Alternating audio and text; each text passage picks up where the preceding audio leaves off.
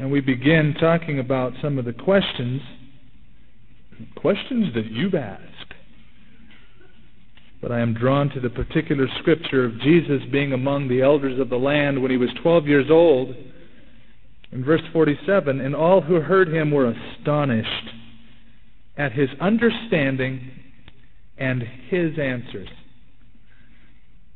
We want to focus on this question and answer series not on Skip's opinions, but on his answers, so that we can marvel at how pertinent the Word of God is for today. Let's pray. Heavenly Father, we are in your presence. Apart from the fact that we are in each other's presence, which you have designed in a large building with 1,500 people per service, aside from that, you are here. That's what's important, that we focus on that and that we look to you for answers, Lord, in your word that you have revealed. Make this time profitable, Lord. In Jesus' name, amen. I went through hundreds of questions. I felt like Solomon when the Queen of Sheba came to test him with hard questions. But I realized that my answers must be biblical answers. I don't know what your expectations are in this series of question and answers, but I probably will not fulfill all of your expectations, but I'm not worried about it.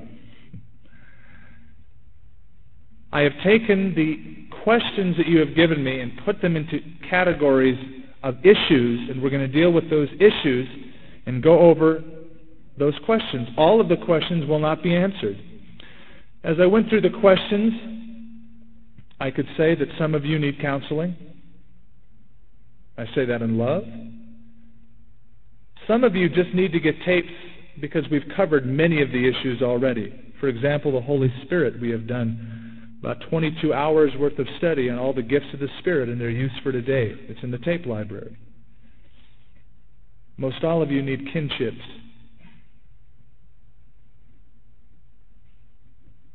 The issues that we will be dealing with, a lot of them are controversial subjects. Hot potatoes, I call them. And I'm going to give you what I feel is the biblical answer. And some of you are going to be satisfied with it, and some of you won't. Some of you are going to agree, and some of you are going to disagree. And that doesn't bother me either. I can't make all of you satisfied. You can't please all the people all the time. I'm not here to please you. I'm here to please God in the answers that I give. If you disagree, fine. We will disagree agreeably. But remember, you submitted the questions to me, and as the pastor, I need to give what I feel is the biblical answer. In looking at all of the questions, most of them a lot of them, the bulk of them dealt with relationships. Several questions on dating, singleness, tons of questions on marriage, divorce, and remarriage. The next biggest category was spiritual gifts. Prophecy, tongues, gifts of the Spirit, healing. Again, we have tapes on those things. We may cover some of those issues. Questions on end times, eschatology we call it, judgment, heaven, hell. Questions on salvation, eternal security, being backslidden. Questions on demon possession. We've also covered that before, but we'll probably cover it again. Homosexuality and AIDS is a question. The death penalty, should it be reinstated? Is it biblical? See, controversial stuff. Hot potatoes. Questions on dinosaurs. Now, I'm going to bring my pet dinosaur the day we cover this subject. Questions on reincarnation, pre-existence. Myriad of others. I just selected a few of the main ones to let you know what they are. The biggest advantage of these questions and answers for myself was that it enabled me to take a survey of the pulse of the church. sort of a spiritual temperature. Some of the questions were obviously from mature, grounded in the Word Christians. Many questions were from immature, growing Christians who had a lot of questions. Now, I recognize that not everyone put in a question, so you can't really survey everybody, but there's a cross-section of so many different types of people that wrote these questions looking for answers. And oftentimes, people will put on paper what they would never dare verbalize. There's a confidence. Most of these questions were anonymous, not signed. Some of them were signed, names, phone numbers, addresses. Most of them were not. Most of them, there were hearts poured out, seeking for an answer quick, almost a desperate kind of a plea. And I saw that what was committed to paper were things that most of you would not share with people publicly.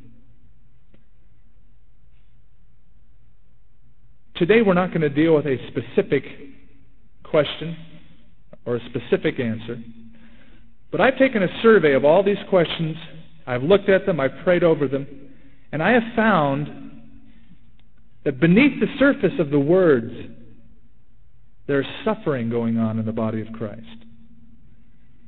That the Church of Jesus Christ is suffering from many things. One of them are unrealistic expectations. We're going to talk about that today. But you notice on your outline that I have discovered an underlying problem in the church. You notice there's a blank on your outline. I haven't written it down for you. That was on purpose. I didn't want you to read it in advance. I wanted you to listen to me so that you could write it down, because probably many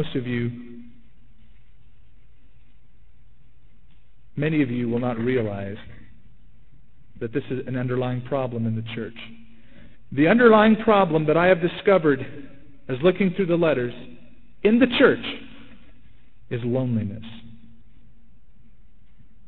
Loneliness. I'm not talking about the inmate in prison this morning. I'm not talking about the divorcee who's sitting in a bar right now drinking away his or her sorrows.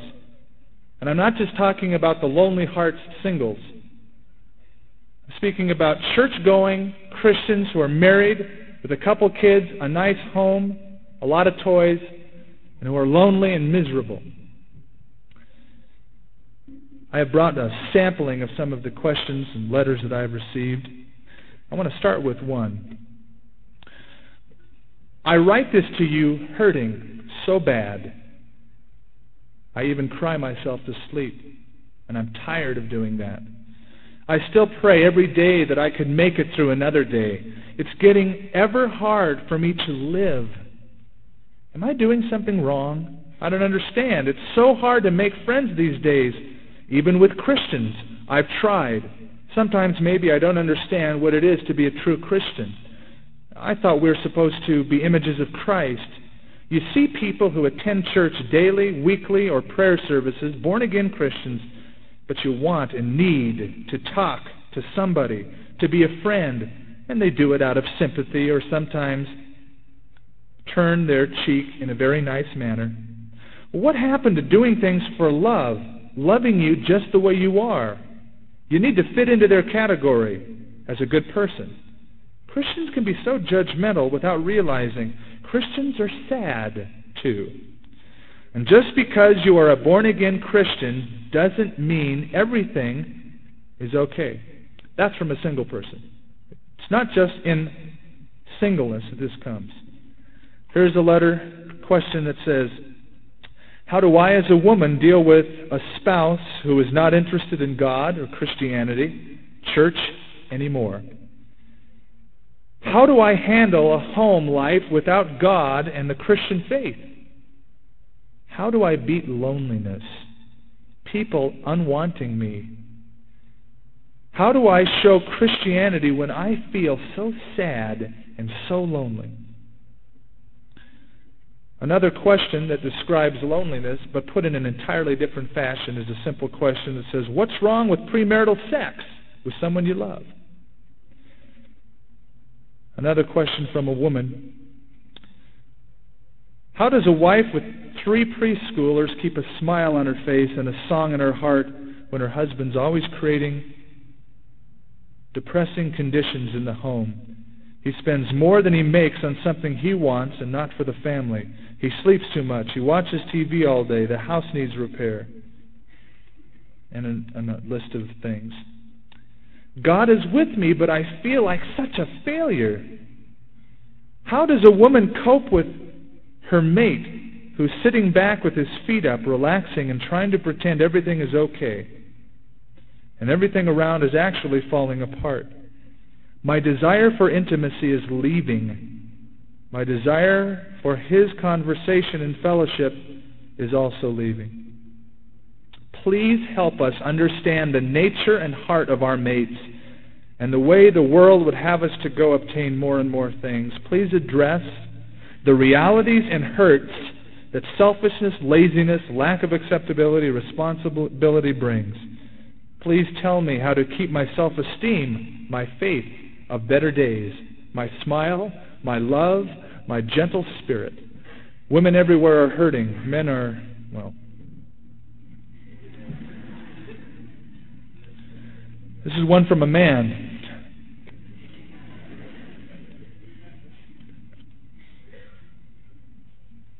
In the 5 years that we've been married, she and I have applied for divorce 4 or 5 times.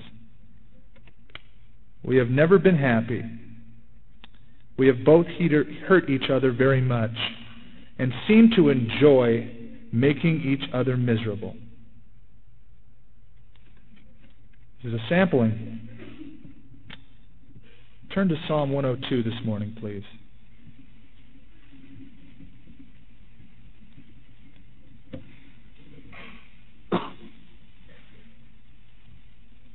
I watched your reaction to those questions, those hurting questions. Some of you were shocked. Most of you probably were not, as you heard the pulse, the atmosphere of those questions. In Psalm 102, David said, "Hear my prayer, O Lord, and let my cry come to you. Do not hide your face from me in the day of my trouble. Incline your ear to me in the day that I call. Answer me speedily. For my days are consumed like smoke. My bones are burned like a hearth. My heart is stricken and withered like grass, so that I forget to eat my bread because of the sound of my groaning. My bones cling to my skin." Now listen to the words of a lonely man. "I am like a pelican of the wilderness. I am like an owl of the desert. I lie awake. I am like a sparrow alone on the housetop." I want to define loneliness to you, but I find it difficult to define loneliness. It's easier to feel loneliness than to define loneliness. But let me tell you what it's not. Loneliness is not solitude. All of us need a certain amount of getting alone and solitude. It ventilates the inner man. It helps us face ourselves and face God. Jesus often spent times in solitude with the Father. That's not loneliness.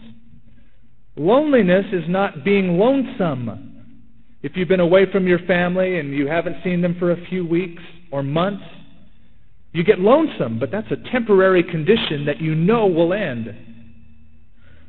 Loneliness is the feeling of being alone even when you're surrounded by crowds of people. In fact, crowds often drive a person into deeper loneliness. I came from what is known as a megalopolis, that is, several metropolises that have grown together with millions of people. Often people are the most lonely in those places. Loneliness is feeling unwanted, like nobody cares, like there's nothing to live for, there's no hope. That's loneliness. David was sharing his loneliness. The letters that I read were sharing their loneliness as well. The best definition I have come across for loneliness is this. Loneliness is the malnutrition of the soul that comes from living on substitutes. Again, loneliness is the malnutrition of the soul that comes from living on substitutes. Let me show you exactly what I mean as you turn to Isaiah chapter 55. Isaiah 55.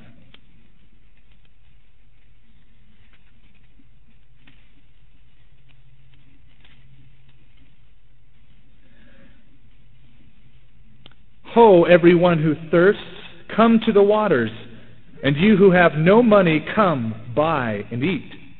Yes, come, buy wine and milk without money and without price. Why do you spend money for what is not bread, and your wages for what does not satisfy? Listen diligently to me, and eat what is good. Let your soul delight itself in abundance. God was freely offering things that satisfy, a complete satisfaction for free. With no money, come, have it. You can be satisfied. Look at verse 3. Why do you spend money for what is not bread, and your wages for what does not satisfy? Isaiah is saying, you're spending your money, granted, but you're not buying food. You are working hard, you've got a good job, but you're not satisfied. People think if I have a job, I have bucks, I have food, I'm going to be satisfied. I heard of a woman that I know of recently this week who said, we have children, we have a nice home, we have playthings, and I am lonely. God is addressing the children of Israel who were living on substitutes, and it caused their soul to be eaten away. Malnourishment of the soul that comes from living on substitutes. What is sad, folks, is that people that I have met sometimes are contented, so to speak. They will settle for living on substitutes. God wants to give them abundant life.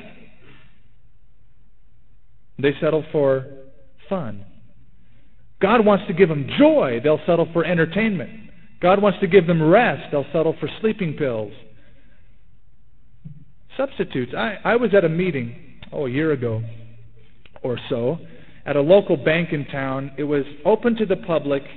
It was a lecture on transcendental meditation,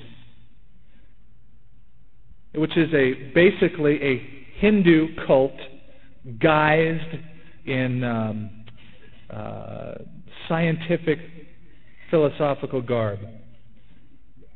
Well, I went to the meeting. I like to crash parties like that. And I sat in the back of the room prepared. And they went through their spiel, how that you can have inner peace if you pay $600 and we'll give you the mantra and you can meditate on it. You have to pray this little introductory prayer in a Hindi language and you will find peace. Then came for the question and answer. They said, does anybody have questions? That was their first mistake. Well, of course, I raised up my hand and I stood up. And I said, excuse me, you have been telling everyone this evening that transcendental meditation has nothing to do with any religion at all. It's not religious in any way. No connotations at all. Absolutely right. It's a proven scientific method. And it works, and here's all this da-da-da-da-da-da. Now, you're sure that it has nothing to do with religion? Absolutely. Well, now, what about the introductory thing that everyone has to read and recite to get into this system and the little word that they don't understand? Why isn't it written in English? Well, we figure it preserves the antiquity of the whole thing, and on and on and on. I said, well, I just happen to have here the introductory recital translated in English. I wonder if you'd mind if I'd read it to people. Before they could say no, I began to read. And in English, they were reciting this. I bow down to Guru Dev. I worship this God, and I bow down and worship that God. And I said, this isn't religious? Then I said, listen, the only reason I'm doing this, I feel you owe these people a realistic explanation of what they're paying $600 for. You're telling them one thing, but you're not telling them the truth. They need to know the truth. They're getting into an Eastern religious system, religious mysticism. It is not scientific. It's fake. You owe it to them to tell them these things.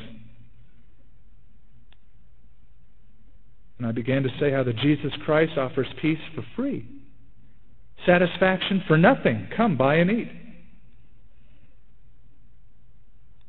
I was not rebuked by the leadership.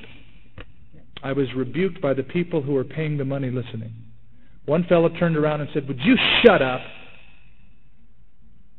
And it slapped me in the face. It didn't bother me. It doesn't bother me. What bothered me is, in effect, the person was saying, "Would you please let me be deceived? Would you quit telling me the truth? I want to pay $600. I don't care what it is. I want to be deceived. I'll pay the money to have peace at any price." Living and settling for a substitute when God would give it free. It's not just in the world, it's in the church. There are lonely people who live on substitutes, not the real peace and intimacy of a relationship with God. And their lives are eaten away week by week. There's a lot of reasons for this. The society we live in breeds loneliness. Did you know that? Our society is very mobile. Every year, 20% of the population relocates somewhere else in the country, pulling up roots, putting down roots. 20% moves every year, which means we develop a lot of casual contacts and very few friendships where we have roots that go down deep in establishing long-term friendships and relationships. We have a mobile society, and that's one of the causes for it. Do you know everybody on your street pretty well? Do you know everybody in your apartment? How many people do you know in your apartment very well? How many people do you want to know in your apartment very well? Maybe we should ask that. Competitiveness adds to that. We live in a society that engenders competitiveness. We're so busy being successful, we don't take time for people, to invest our lives in them or to let them do it to us. Fear causes loneliness. People have a bolt and a deadbolt on every door, or triple locks. Old people are afraid to go out on the streets, rightfully so. They fear they get beat up. The other night we heard on television of a church in the Northeast Heights. 30 people were held at gunpoint. You're afraid to come to church anymore. You don't know what nut's going to be there. Fear of past experiences. Look, I tried to get close once and I got burned. I'm not going to develop any more relationships and get burned again. Fear of guilt. All sorts of stuff. But I do believe the basic problem, it's not a psychological problem, it's a spiritual problem. I believe that with all my heart, and there are solutions. And we want to talk about those today. Spiritual cause. But before we do, I noticed in the questions there was not only that underlying problem of loneliness, but of unrealistic expectations and wrong thinking. Romans chapter 12 says, "Be not conformed to this world, but transformed by" what? You got it.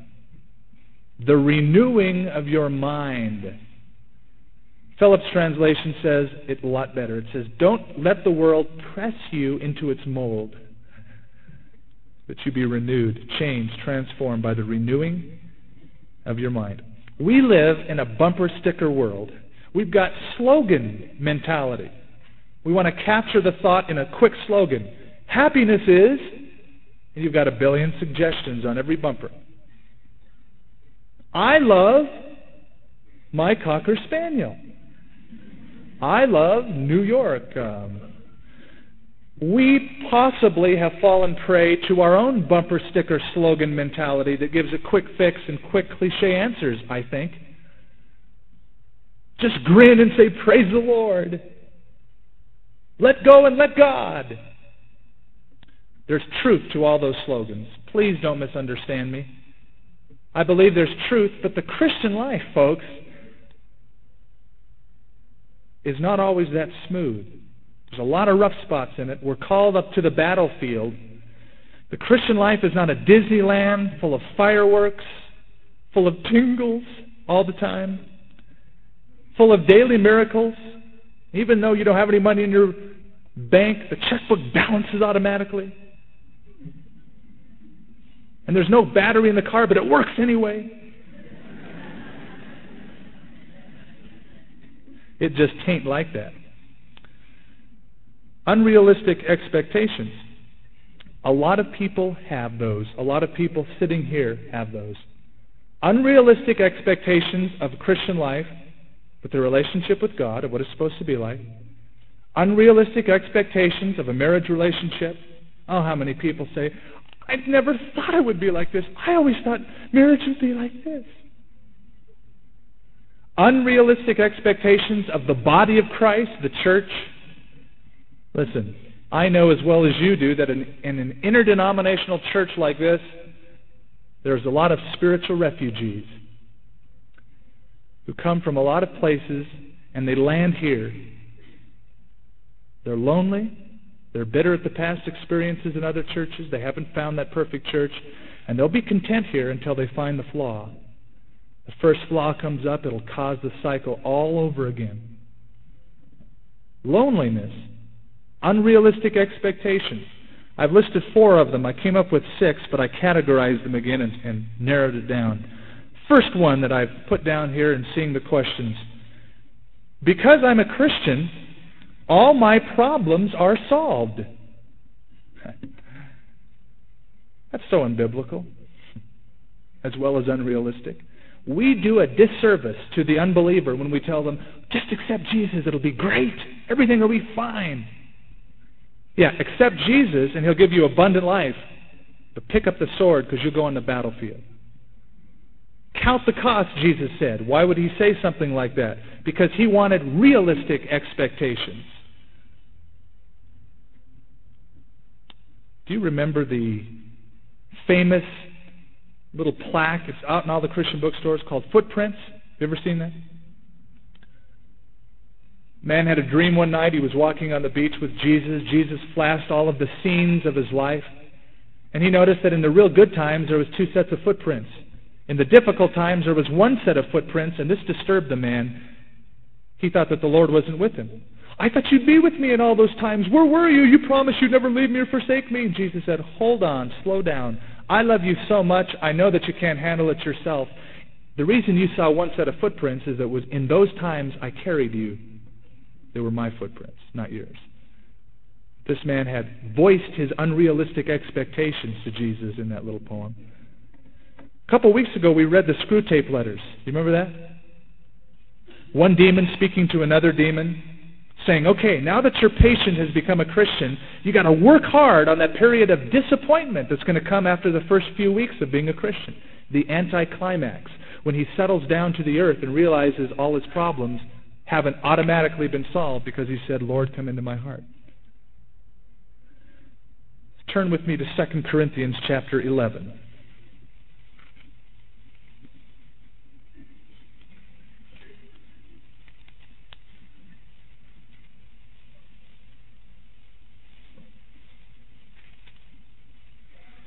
Second Corinthians chapter 11. Now, as I read this to you, think what would happen if Paul had that expectation that once he became a Christian, all his problems were completely automatically solved.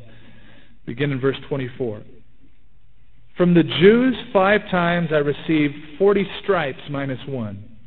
3 times I was beaten with rods. Once I was stoned. 3 times I was shipwrecked. A night and day I spent in the ocean, the deep. In journeys often, in perils of waters, in perils of robbers, in perils of my own countrymen, in perils of the Gentiles, in perils of the city, in perils of the wilderness, in perils of the sea, in perils among false brethren. This guy's full of perils. In weariness and toil and sleeplessness often, in hunger and thirst, in fastings often, in cold and in nakedness. His problems weren't solved. One of the reasons is that we have created in our evangelism those unrealistic expectations. We have created a me-centered gospel. Right? I think we have. It's the gospel of the hot deal, the irresistible deal. If you accept Jesus, this and this and this is yours. Oh, there's truth to that. But see, me has been placed at the center of the gospel. What's this business about if you accept Jesus? Jesus accepts you. Let's place the truth where it is. He will accept you by what He has done for you if you'll come to Him. But we place it in those terms. Poor Jesus is knocking at the door of your heart. Please let Him in. Don't let Him stay out there in the snow all alone. Don't you feel sorry for Him? No wonder people feel like they're doing God a favor if they become a Christian. And we create an unrealistic expectation. Okay, I'll do it, and I want the peace and the joy and everything else that comes along with it. And it will. But that's not all. Let's go on. Another unrealistic expectation. It says, I should be more spiritual, which means I should not show my problems.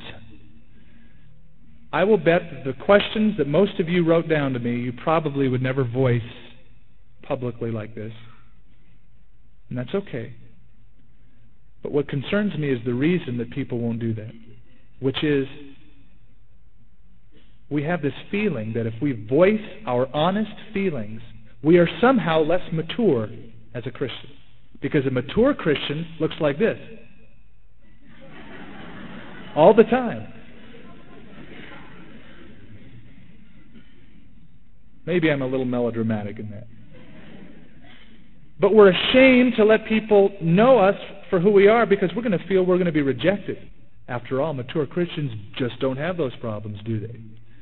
So we put on a veneer that says everything's great, everything's good, and inside we're saying, I'm dying. Somebody hug me and understand me and love me for who I am. We're running around like scared little kids, but we're afraid to share that. The church is not for people who just have their act together. Only Jesus has His act together. That's why we come to Him with questions. When you show your true feelings, it proves one important thing. That you're human. That you're not a god or an angel. That you're flesh and blood. The next one, isolation. I am the only one with this problem. I have spoken to so many people who are unaware that most people have the same problems. But they feel like, I know I'm the only one with this problem. What's wrong with me? Elisha was out in the wilderness running away from Jezebel, and he cried out to God, oh God, kill me. I don't want to live anymore. I want to die. I'm the only one left. I'm the only prophet. I'm the only one that's being persecuted. I want to die. God said, get up. What are you doing here? You're the only one with this problem? I've got 700 prophets just like you who haven't bowed their knee to Baal, who are equally as being persecuted. You're not the only one.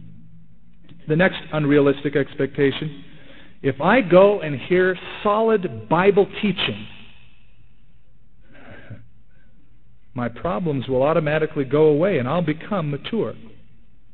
Untrue, unrealistic, it's wrong thinking. No matter how gifted the teacher, coming to a solid Bible teaching church does not guarantee maturity. Case in point, Judas Iscariot. 3 years of the best Bible teacher from the source, Jesus Himself. He heard it all. Didn't guarantee maturity or solving of his problems. You know why? Maturity is not a light switch, people. You don't turn it on and become mature in church. It's a process. And Hebrews chapter 5 tells us this, that strong food is for the mature, who, by reason of use, or better put, by putting those things into practice, have their senses, they can discern between good and evil. Their senses are keen. By putting those things into practice. If you were to look in the back of your Bible and find a Bible map, especially maybe a map of Jerusalem with all the streets, many of the streets are still around today. If you were to study that map and look at it, by virtue of the fact that you are being exposed to the information on that map, will not automatically transport you to the city of Jerusalem. A lot of you are looking at that map, but in 6 weeks when we're over in Israel, you're not going to be there. Because it takes more than looking at the map. The Bible is that kind of a map. It's accurate. You can depend on it. It doesn't fail. It's an inerrant book. But just exposure to it doesn't automatically make you grow. What does? Application. Doing what it says, not the exposure to the Bible study. It is wrong thinking to say, I go to church, they teach the Word. Are you applying it? This book does not solve one problem in your life unless we apply it. If we apply it, it will work. If we do not, it doesn't do a thing. If you went to a doctor and found out you had cancer and they said, you have a tumor in your right arm, wouldn't you be foolish to think that because you were in personal contact with the doctor, automatically it'll go away? No, you have to be operated on. I got cancer and I just went to the doctor. Ha, great. Found out the information. I was face-to-face with the MD. That doesn't cure it. Now, in the midst of all that, I want to give you realistic expectations. What is the Christian life? If I could give it to you in a nutshell of the balance of all those things, I would quote what Paul said. In fact, I'm going to have you turn back a few pages to the 4th chapter of 2 Corinthians. 2 Corinthians chapter 4. Perhaps we could open some of those doors in the back and let us be ventilated with coolness as I see people begging for that. 2 Corinthians 4, verse 7. We have this treasure in earthen vessels, that the excellence of the power may be of God and not of us. Verse 8. We are hard-pressed on every side, yet not crushed. We are perplexed, but not in despair. Persecuted, but we are not forsaken. Struck down, but not destroyed. Always carrying about in the body the dying of the Lord Jesus, that the life of Jesus also may be manifested in our body. Did you get the balance of that? We're hard-pressed. We're persecuted, but it's going to be okay. I believe in victory. I believe in abundant life. I have it. I'm an up person most of the time. But the Christian life isn't fireworks. The Christian life is perseverance. That's how you get the victory. Perseverance through those things without giving up. We're hard-pressed, but we're not completely crushed. Now, I want to close with telling you what I believe is needed in view of these problems. I believe what is needed is, number one, a solid foundation, which is Jesus Christ and our relationship to Him. And number two, a network of people. As you look up here on stage, you see that there's a foundation. But you also see that there's these metal studs and the walls that are attached, and they're all linked together. They form the belt on the foundation. They form a network for stability and strength. In your life, you need God as a foundation, and you need other people in your life because God made us interdependent. And I want you to turn with me to Ephesians chapter 2. Ephesians chapter 2, beginning in verse 20.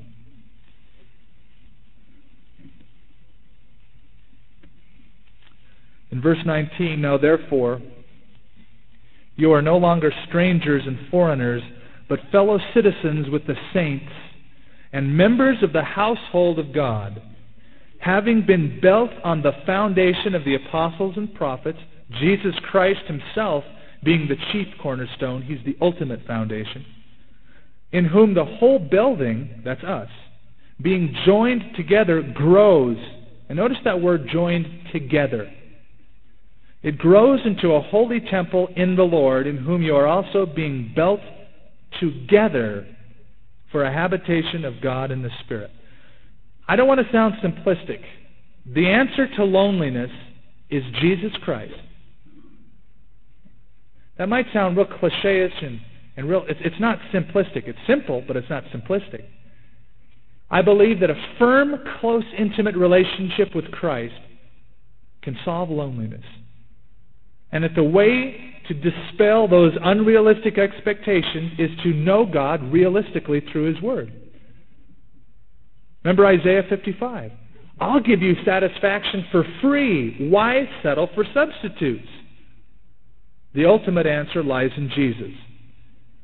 Jesus spoke of our relationship to God as a connection of a branch clinging to the tree trunk, the vine and the branches. Man, there's no better description than that. As that branch is connected and the sap is flowing from the roots into the trunk, out into the branch, and fruit is being produced, that is how our life should be lived, connected closely, daily to Jesus Christ. Not a casual contact with Him, an intimate, abiding relationship. Abide in me, He said, and I in you. It's the ultimate answer. Abiding in Jesus Christ, clinging to Him, that word means. It also means a permanence of position. To abide in Christ means you're there permanently. What happens if you go and you buy a tree this spring from a nursery and you're going to plant it in your front yard? You plant it in your front yard, you're excited, it looks pretty cool. Your wife comes out and goes, "Oh, honey, I don't like it there. Would you move it by our bedroom?" "Sure." Pull it out, boom, plant it. Your kid comes out, "Dad, that's ugly. Move it to the back of the yard." Okay. You do that enough times, you're going to have to call the plant paramedics. That thing's going to be in shock, up and down, rooting it out, putting it in. When we serve God, and then we turn away from Him and move away from Him, if you come back, He will accept you, He will forgive you. But you keep going back and forth, and you will have spiritual shock. Your growth becomes stunted. This is speaking about an intimate, close, constant, permanent relationship with Christ, daily nurtured. That's step one. Step two, a solid framework. I'm talking about relationships with one another. Because we live in a society of casual contacts, we have to consciously fight against that. Please recognize that the church is a body. Paul says here it's a building that's living, that grows together. Paul other times said it's a body. In your body, all the parts function together. In the body of Christ, we should all function, not separately, together. Jesus is the head. The Holy Spirit is the nervous system that conveys the thoughts of Christ to the members, us, the body of Christ. So that there's a smooth function. Your body works that way. When you're hungry, your little stomach it starts rumbling and it sends a message up to your brain. "Hey, get food down here." And your brain goes, "No problem." Sends a message to your legs. "Walk toward the fridge." Start walking toward the fridge. Your legs stop and they say, "I'm here." Brain goes, "Good enough. Hand, open that baby." Your eyes gaze on all the food and the eyes send a message and say, "I want strawberry yogurt." Your brain says, "Good enough. Hand, grab it." My point is that the body functions together. The parts depend on one another.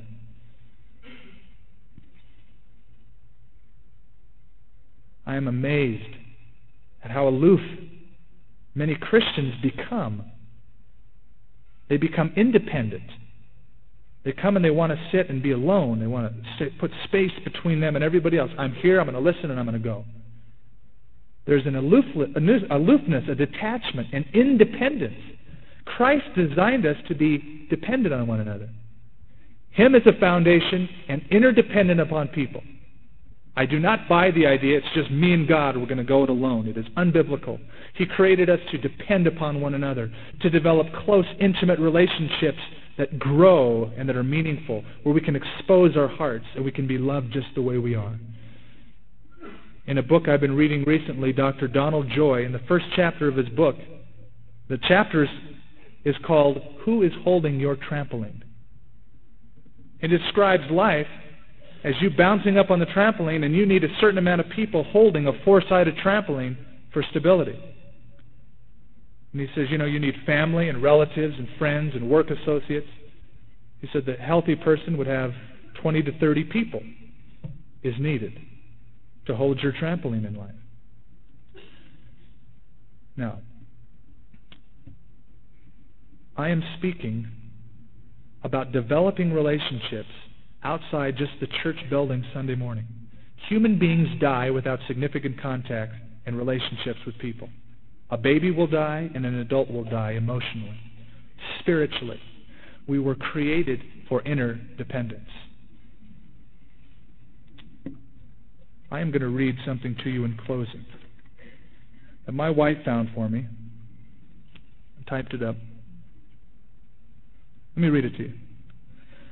Dr. Harry F. Harlow loved to stand by the animal cages in his University of Wisconsin laboratory and watch baby monkeys. Intrigued, he noticed that the monkeys seemed emotionally attached to cloth pads lying in their cages. They caressed the cloths, cuddled next to them, and treated them much as children treat a teddy bear. In fact, monkeys raised in cages with cloths on the floor grew huskier and healthier than monkeys in cages with wire mesh floors. Was the softness and touchability of the cloth an important factor? Harlow constructed an ingenious surrogate mother out of terra cloth with a light bulb behind her to radiate heat. The cloth mother featured a rubber nipple attached to a milk supply from which the babies could feed. They adopted her with great enthusiasm. Why not? She was always comfortingly available, and unlike real mothers, never roughed them up, or bit them, or pushed them aside. After proving that babies could be trained by an inanimate surrogate mother, Harlow next sought to measure the importance of the mother's soft, touchable characteristics.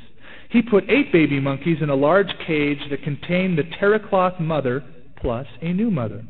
This one made entirely out of wire mesh. Harlow's assistants, controlling the milk flow to each mother, taught 4 of the babies to eat from the terra cloth mother and 4 from the wire mesh mother. Each baby could milk only from the mother assigned to it. A startling trend developed immediately. All 8 babies spent all their waking moments, 16 to 18 hours a day, huddled next to the terry cloth mother.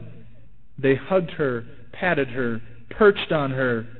The monkeys assigned to the wire mesh mother went to her only for feeding and then hurried back to the comfort and protection of the terry cloth mother.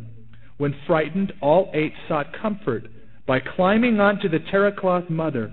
Harlow concluded, "We were not surprised that the contact comfort was an important basic affectional or love variable, but we did not expect it to so completely overshadow the variable of nursing. Indeed, the disparity is so great as to suggest that the primary function of nursing is that of ensuring frequent and intimate body contact of the infant with the mother." And he concluded, "Certainly man cannot live by milk alone." In other experiments, some baby monkeys were raised in cages with only a wire mesh mother. They too approached her only for feeding, and many of these babies did not survive. Those who did reacted to stress by cowering in a corner, screaming, or hiding their faces in their arms.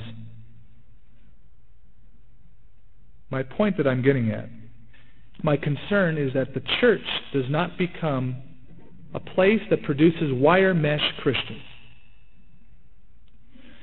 If you are coming here only for the feeding, then let's not call this thing a church. Let's call it a school. Let's call it a brain. A church is where members decide to depend on one another. Am I talking about kinships? You got it.